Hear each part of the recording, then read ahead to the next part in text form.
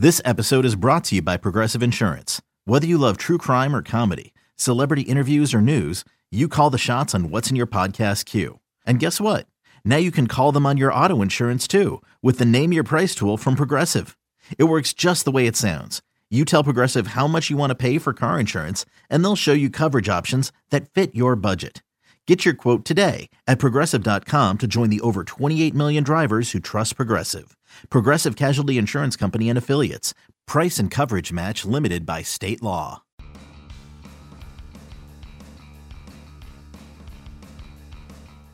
Welcome to the MLB.com StatCast podcast, the final podcast of 2016. I'm Mike Petriello, joined here with Matt Myers, MLB.com national editor. Matt, hello. Happy end of the year. Why, thank you. Good to be here. Yeah. So this is our last show of the year. We're not going to be here next week. So first of all, thanks everybody for listening. We've got some good feedback. I had someone say they wanted to come up to me at the World Series in Chicago and say they enjoyed the show. So lots of cool stories like that. So very much appreciated.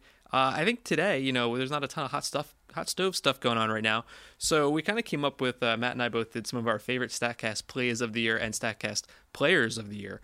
So I think it's a good opportunity to kind of look back at the interesting stuff we learned this year. And some of it's putting numbers to cool plays we would have noticed anyway. And some of them are plays we never would have noticed without the numbers, which I think is kind of a cool combination. For sure. Right? So we've got a couple of plays of the year. We've got a couple of players of the year. So I think, Matt's first play was actually one that stood out a lot this year. Wouldn't you say? Go for it. And it was on opening day. It was on opening day. Opening day of the season.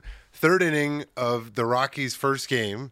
Not at Coors Field, although in a year endless for us without having a Rockies plane, it would feel, somewhat incomplete. Carlos Gonzalez hit a home run off Zach Greinke at 117.4 miles per hour. And it would stand all year as not only the hardest hit home run of the year, but the lowest launch angle home run at 14.2 degrees. Could you say this was the home run of the year, right? Based not only on the cool StatCast stuff, it was the tops on two different StatCast metrics, but a star hitter off a star pitcher on opening day. Right? Not just that, the star pitcher who was last year's big free agent acquisition. In his debut for the team. His debut for the new team. It had everything, and it stood up the entire season, which is kind of amazing. 117 miles an hour off the bat. 14 degrees, right? So I think that's not the lowest of all time. I think last year Stanton had one that was like 11 degrees. I mean, you call it a frozen rope. That's what a frozen rope is. And last year Stanton also had two home runs that were slightly harder hit than that. One home run, one that was like 120, and one was 118 plus. And what we've learned is that the hardest hit balls don't usually leave the park, right? Because you got to get a little bit of loft, a little bit of elevation, and if you square the ball up that well to actually make that kind of solid contact, a lot of them are line drives, or singles. This is actually kind of impressive. Balls. Right. Yeah, in fact, this is actually one of the cool lessons, and this is something that Tom Tango brought to light, is basically like at some point, when it comes to exit velocity, there's diminishing returns because, as Mike said, when you hit it that hard, it's because you're hitting it squarely on the barrel of the bat and you're not getting any loft on it. So the hardest hit ball on record is a 4.63 double play hit by Giancarlo Stanton. So it's almost good to ever so slightly mishit it, like to get the ball a little bit under, because as we've said a million times, there's no slug on the ground. That's like the saying of the year, right? So your next play, I think is this is a pretty obvious one, right? Well, it certainly had to make our quote unquote list here, our discussion, which was also in April 20th, when Aaron Hicks unleashed a throw to home plate to throw out Danny Valencia at home, 105.5 miles per hour. There have been like a few moments in StatCast where like basically the baseball world took notice of a StatCast thing, and I would say that probably takes the cake thus far. That is harder than any pitch that has ever been tracked. In the recent years by technology. I think 105.1 was Aroldis Chapman we had this year, and that's the hardest throw. Now, obviously, Aaron Hicks was a lazy fly ball to left. He was able to circle around back, get his momentum behind him. So I'd love to know what Aroldis Chapman would do. 108, 110, like what's the upper limit there? But it was really cool. And my favorite part about this play, by far, it was on target. It was an accurate throw. I can't tell you how many times, like in the playoffs, we'd tweet out, "Oh my God, Jackie Bradley, 102 miles an hour," and it was like 10 feet over the catcher's head, and people would say, "Who cares?" This ball was right on target, 247 feet, basically a strike to get Danny Valencia. One of my favorite plays. It was something. And I mean, Aaron Hicks, as a high schooler, was a prospect as a pitcher and hitter. He touched the high 90s on the mound. So he has been known for a long time for having an elite throwing arm and just the perfect combination of circumstances that allowed him to do what basically, we've talked about on the show, for a quote-unquote pull-down, which is like a pitcher drill for maximizing velocity. We've seen some of the top pitchers, hit 107, 108 doing a quote-unquote pull-down, and that's essentially what Aaron Hicks was doing in this situation. So we each picked 3 plays. Matt went with Carlos Gonzalez home run, and then Aaron Hicks 105.5 miles an hour. Matt, what is your third play? The third play actually took place in the NL wildcard game. It was sort of this perfect confluence of events that brought in all sorts of weird StatCast like tidbits to it. And it was when Brandon Belt hit a deep line drive, a barrel to deep center field. In a scoreless game. 6th inning, NL wildcard game. Syndergaard and Bumgarner are pitching in it's a classic pitcher's duel. Man on second, 2 outs, drives one to deep center field. Curtis Granderson playing out of position in center field, basically only playing in center field out of necessity. And basically, I think that he made this catch. I think it's part of the reason why the Mets think he can play because of this one catch. The ball had an expected batting average of .971. It's a hit 97% of the time. And Granderson went straight back and caught it full speed, just like right in front of the wall, banged hard into the wall, hit the ground. People thought it might be hurt for a second. He came up, sort of dramatically holding the ball up in the air. It was, Brandon Belt rounding first base, slams his helmet to the ground. It was crazy. This is my favorite part of this. I'm looking at your notes right here. Noah Syndergaard allowed 4 barrels in the game, right? And we've defined barrels, balls that have characteristics of ending up being 500 batting average, a 1,500 slugging percentage. Really, really great hits. He allowed 4 barrels in the game. All of them were outs, and 3 of them were outs by Curtis Granderson. Yeah, exactly. And that's sort of when I went back and looked at that game, it made it seem like a little bit less of a pitcher's duel than we originally thought, because Syndergaard, in many ways, got hit harder that game than he'd been hit. He had a bunch of strikeouts, but he got hit harder that game than he'd been in most of his starts all year. 4 barrels. Like, I think the season high for any pitcher this year in a game was 5. And he gave up 4. And, that happened like 10 times all year where someone gave up 4 barrels in a game. So it was really one of the most, it's kind of viewed as being one of the better pitched games of the year. And it was sort of. For context, Noah Syndergaard allowed 14 barrels all season, all regular season. And he allowed 4 in that game. So Curtis Granderson, he had some interesting StatCast data on his home runs, right? Yes. Well, this is my way of segueing to Mike. Smooth segues on this show. Curtis Granderson, an interesting StatCast player for another reason. He had 5 home runs with a launch angle of greater than 40 degrees this year. So, like, just complete moonshots. No other player in baseball had more than 3. Curtis Granderson is just a fascinating player, and he's going to be if he plays center field next year. That's an entirely different topic. So those are your 3 plays. Here's my 3 plays, and the first one came from Game 1 of the NLCS. Andre Ethier comes up and hits a home run. Now, first of all, it was a home run off a lefty. And Andre Ethier hadn't hit a home run off a lefty in about 3 years because Andre Ethier simply cannot hit lefties. And so I remember when this happened, people were like, oh my God, Andre Ethier, missed the whole season with a broken leg. He's really coming up big. He's stepping up against the lefty. And it's true, he hit a home run. But that ball went out at 98 miles an hour, which isn't that hard for a home run, at a 43-degree launch angle, which is extremely high for a home run. That's a combination that does not go out. So all season long, when batted balls had 98 miles an hour with 43 degrees launch angle, hitters were 1 for 40. And the one hit was a double. And I remember I watched the video. It was a total BS double because the outfielder completely lost it in the sun. Yeah. There is no way that ball turns into a hit, much less a home run, except Wrigley Field. The wind was blowing out. So Andre Ethier, hero, yes, but he had a little bit of help. And it's the kind of thing I don't think you would know before if you couldn't put it into the context of look how many times that ball was a hit just about never, ever, ever. It was pretty amazing. It was like one of the coolest little like takeaways, factoids, if you will, of the 2016 postseason. Yeah, it was a cool story for us. My other 2 plays of the year, I don't think we've really talked about either one of these on the show. They're both stolen base attempts. All right, so I thought this was interesting. Obviously, we can track lead distance, how far off of first base is the runner when he's trying to steal. So who had the shortest lead on a successful steal second? Who was the closest to first base? You're not surprised to find out it's Billy Hamilton. He was only 6.7 feet off of first base, so he still had like 83 feet to go. I watched the video this morning. He's still chatting up Paul Goldschmidt when Robbie Ray pitches, and he still makes it. And so when I first thought that, I said, well, okay, that's cool, but if it turns out the catcher just airmailed the throw, it's not really that notable. The throw was perfectly fine. Tuffy Gosewich made an on-target throw, 77.2 miles an hour, which is, average-ish. It's not great, but it's totally fine. And so I'm thinking to myself, what does 6.7 feet mean? Well, the average lead distance on a successful steal of second is 11 feet, right? So what this goes to show you is that obviously Billy Hamilton is amazing. Now, Robbie Ray had a little bit of a slow release. He brought his knee all the way up to his chest. So Billy Hamilton gained 12 feet during his delivery. So he went from 6 feet to almost 20 feet before the ball left his hand. And then obviously he gets the top speed. He's Billy Hamilton. The catcher is no prayer whatsoever. But I thought that was really fascinating. He looks like a 6.5 feet off the base, and he still steals it. That's cool.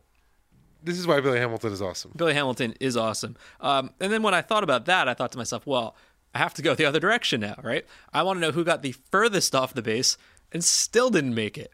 So, as you know, you weren't surprised to hear that it was Billy Hamilton. You're probably not going to be surprised to hear that it was Ryan Howard. Ryan Howard got 19.2 feet off of first base against the Cardinals, and he still got thrown out, right? So Billy Hamilton had 83 feet to go. Ryan Howard had about 70 feet to go. And I thought this was really funny. I was watching this one this morning, too. The Phillies radio broadcast actually noted that he had a big lead off of first base and that they're not holding him there. And the Phillies broadcast goes, there's a pretty good chance he won't try and take the bag. Do you know why that is? Forget successful steals. He hadn't attempted a steal in more than 5 years. Since June of 2011, the Cardinals, to put it frankly, were not showing him respect. They were not worried about it. And for good reason. He went because he was so far off the bag. It wasn't even a great throw by Yadi Molina. It bounced. Colton Wong made a nice play, and he was still out. So I'm not dumping on Ryan Howard. It's not his job to steal bases. He's a slugger. I just thought that was amazing, the difference between the distance for Hamilton and Howard. I gotta actually, in some ways, I have to kind of give a little, tip of the cap to Ryan Howard. I like that. We've been trying to stick his hand in the cookie jar. Got it slapped away, but it was worthwhile. So those plays of the year, my 3 and Matt's 3.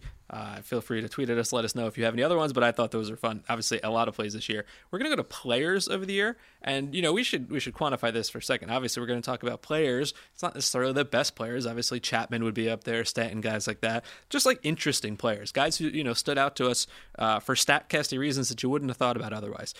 So I've got a couple. Matt has a couple. I'm going to go first this time.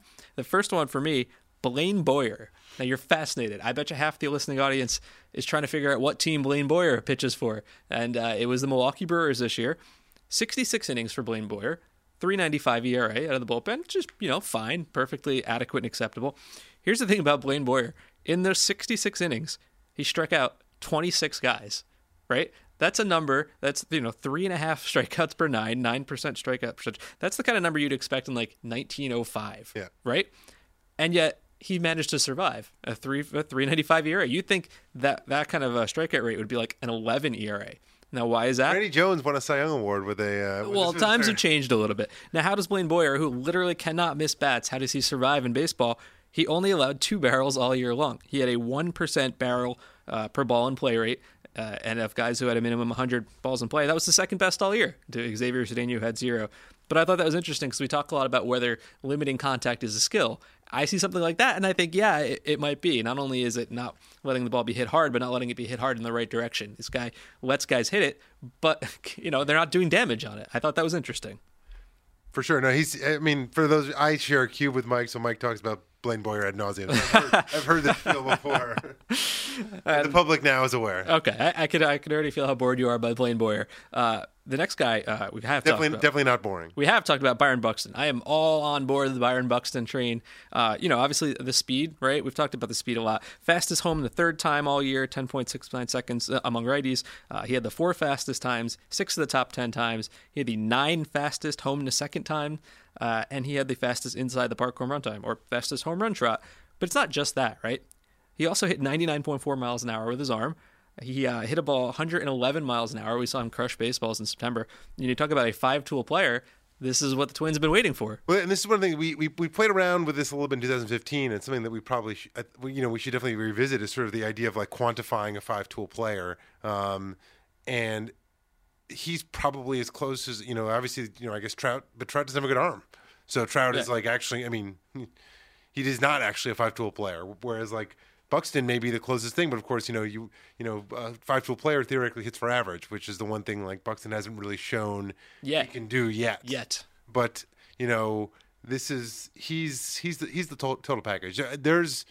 He's probably the most fun player to watch for me. Like just in the sense that I haven't seen a lot of them, so there's there's still a little bit of a novelty to it. Sure. Like the most fun player to watch. The most frustrating thing for me is whenever I say something about Byron Buxton, people are like, well, the Twins are bad. I'm like, well, that's great. He's still very, very interesting to watch, and I think he will be a big part of the next good Twins team. My final player, you can probably already guess who it's going to be. Everybody knows that. I had to go with Seth Lugo, StatCast Hall of Famer Seth Lugo, and his amazing curveball. Of the top 100 curveballs this year ranked on spin, he threw 76 of them. He's only in the big leagues for half the season. He obviously had the highest spin curve on record at 3498 RPM. He threw 94.9% of his curves at 3000 RPM or higher. MLB average 2.2%, right? Seth Lugo, the amazing curveball spinner. I had to include him. Obviously, he was a fantastic story this year. Yeah, for sure. And I feel like he's the kind of guy that if he can harness the curve a little bit, because it does seem when you watch him, the command isn't quite there, and he actually isn't throwing as much as you almost. No, it's like, why isn't you throwing it more? It almost feels like he doesn't have the confidence in it. But maybe if he can get to the sort of that Rich Hill level of confidence in his curve, he can really be an effective pitcher. Seth Lugo is the next Rich Hill. You heard it here first from Matt Myers. I'm sure that's right. I mean, that would involve him like basically being out of the game for 10 years. Well, hopefully it's a little smoother than that. Exactly. So those are my three cool StatCast players of the year. You got a couple here. What do you want to start with? I will start with probably. There's something goofy fun about Adam Rosales. He had 11 of the 25 fastest home run trot times this year. Have you ever seen Adam Rosales hit a home run? Every time he sprints. On the Padres this year, right? Yes. Okay. See, I actually had to think about that for a second. Sprints. In fact, he had the fastest over-the-wall home run trot time this year at 15.96 seconds. Now, to give you a sense of that, in April, Billy Hamilton had one that was 16.2, which at the time was the fastest inside over-the-wall home run trot time of the StatCast era. And like we did a Cut 4 post about that, and it was like one of our highest traffic things of the year. People were like, this is amazing. Billy Hamilton is fast even when he's doing his home run trot. Well, Adam Rosales actually did it faster than Hamilton did.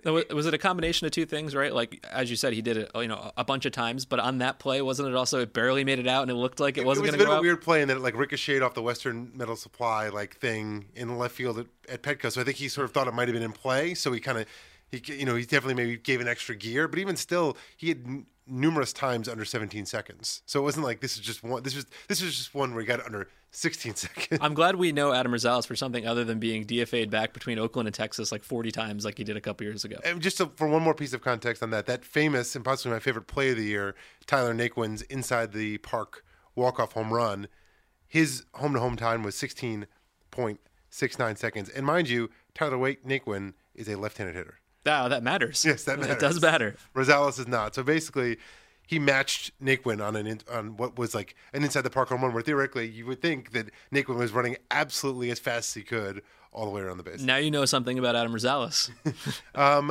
My next player of the year is sort of an acknowledgement of just sort of a weird career path, which is Matt Bush. Matt Bush, as you know, was the number one pick in the 2004 draft. Basically, was considered by the Padres. Flamed out as a shortstop, wasn't he? As a shortstop, yeah. Although he had pitched in high school, but everyone pitches in high school. But a shortstop with a great arm. Flamed out of baseball, ended up in jail for like vehicular assault. Just like a really sad story. And then it ended up kind of building back up his baseball career, trying to come back as a pitcher, and came back to the major leagues this year, signed by the Rangers, and was like an effective reliever. I mean, he had a 2.48 ERA and a 2.74 fielding independent pitching, which is an indication for a pitcher like that's an effective pitcher.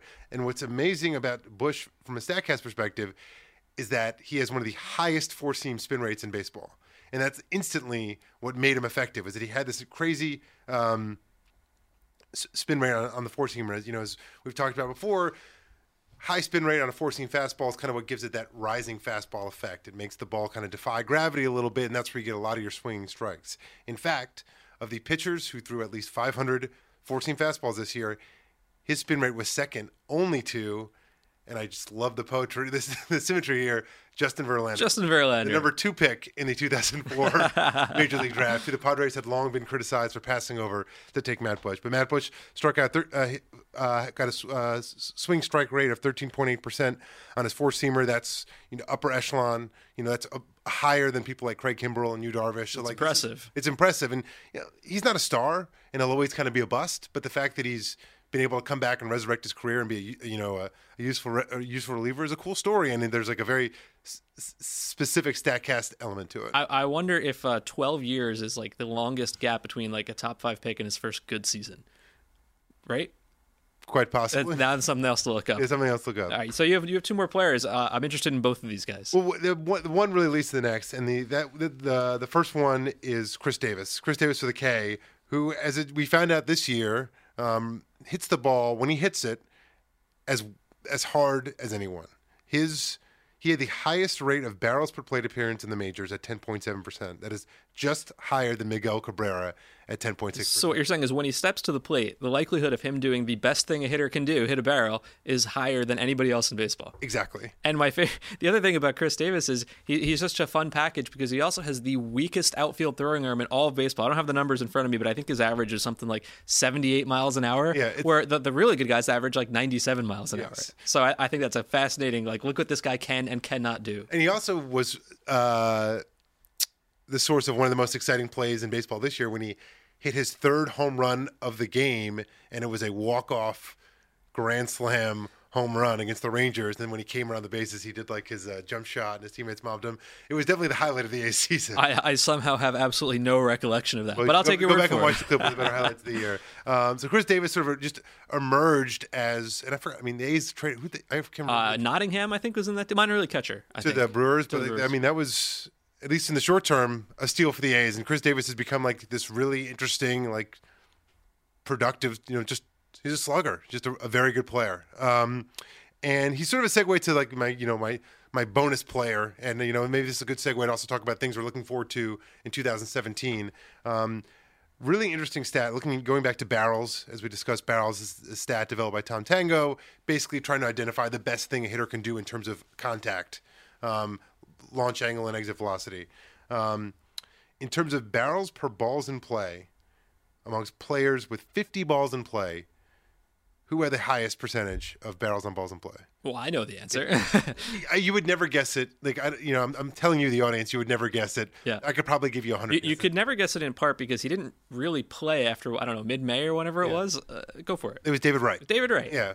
David Wright, who sort of, and to his credit, has kind of, evolved as a hitter because of his various, injuries, namely his back injury, where when he was a young player, he was a guy who would get almost 200 hits a year, a lot of doubles, a lot of opposite field power, not a ton, basically as many walks as strikeouts. He was like a really complete player. And now, because of his back, he's basically now just all or nothing. I can't measure this, but it sure seems like he's going up there swinging as hard as he can just in case he hits something. And when he hits it, he hits it well. In fact, his last game this year was a MLB Plus game. That's why I remember it. It was that crazy game, which I think ended with a Curtis Granderson moonshot home run. It's all coming together. That's right. And in that game, Wright had hit an opposite field, like a home run to like deep right center, and it was like it's not the home run kind of home run that David Wright hits anymore. Right. And it was sort of like, wow, maybe David Wright's back. Next day, David Wright out for the season. Well, he's a very different player. He's a very different player. I think he walks and strikeouts and basically walks or strikes out in like 50% of his plate appearances. He's like the 3 true outcomes king. He's like a right-handed Rob Deere now. I don't remember if Rob Deere was left-handed or not. Okay. But anyway, so it's the reason I say that, so he's sort of interesting because another sort of use of barrels to sort of say like, hey, David Wright was actually kind of interesting this year. When we look at barrels per balls in play, Wright was 1, Gary Sanchez 2, Byung-Ho Park 3, Chris Davis with a K 4, Chris Carter. Carter, one of our guys, 5. But by the way, Byung-Ho Park is interesting on that list because he did not have a good season. He had a couple of total blasts, and then I believe he was playing through a hand injury or something. His numbers cratered, and then he had hand surgery. But I think if you look at that shows me a guy who, even though he had a very disappointing first season, can actually make some powerful contact. If he's healthy again, he's a guy I could squint and say he could be interesting. And so you have Park and you have Sano and you've got Buxton and now Mauer. That could be a half decently interesting Twins lineup if they keep Dozier. Pitching's not there, but you can squint and see that being an interesting team based on stuff like this. Yeah, so along those lines, in addition to maybe the Twins, I mentioned David Wright. I'm interested to see David Wright, what he can do in 2017 when he comes back, as limited as he will be. What are some of the things you're looking forward to in 2017? Well, I'm interested to obviously we're going to make some progress with StatCast, right? I mean, we've talked about Tom Tango's contribution a lot, and he's been on this show a couple of times. He just finished his first not even full season with us, I guess, like partial season.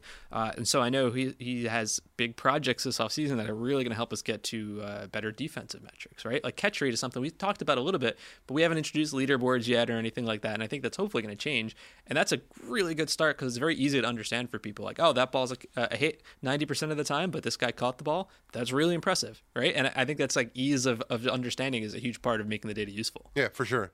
As for me, that's actually the one person I keep coming back to when I'm thinking about 2017, because I'm really curious about, we talked about him on the last podcast, I'm going to bring him up again, is Lucas Giolito.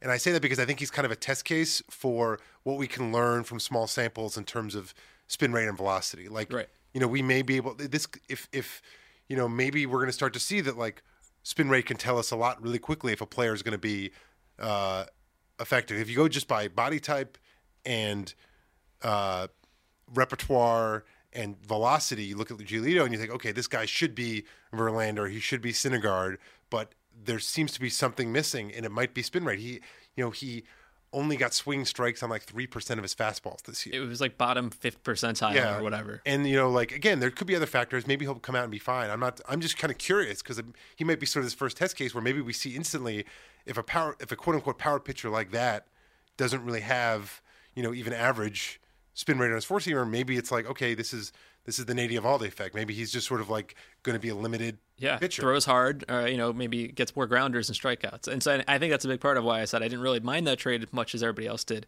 Kind of speaking of pitches like that, I'm interested to see how many curveballs we see next year, because we kind of saw the return of curveballs this year. A player tell me this like last year, and I didn't really see anything about it. And then this year, 7,000 extra curves were thrown in baseball, and a lot of them are high spin curves, because I really think teams are identifying curveball guys, especially that pitch, based on the curveballs. And obviously we talked about Seth Lugo, but there's a lot of other guys like that, Rich Hill obviously being the huge case. So I'm interested to see if that kind of continues next year with teams like the Phillies are huge into it, the Cleveland Indians.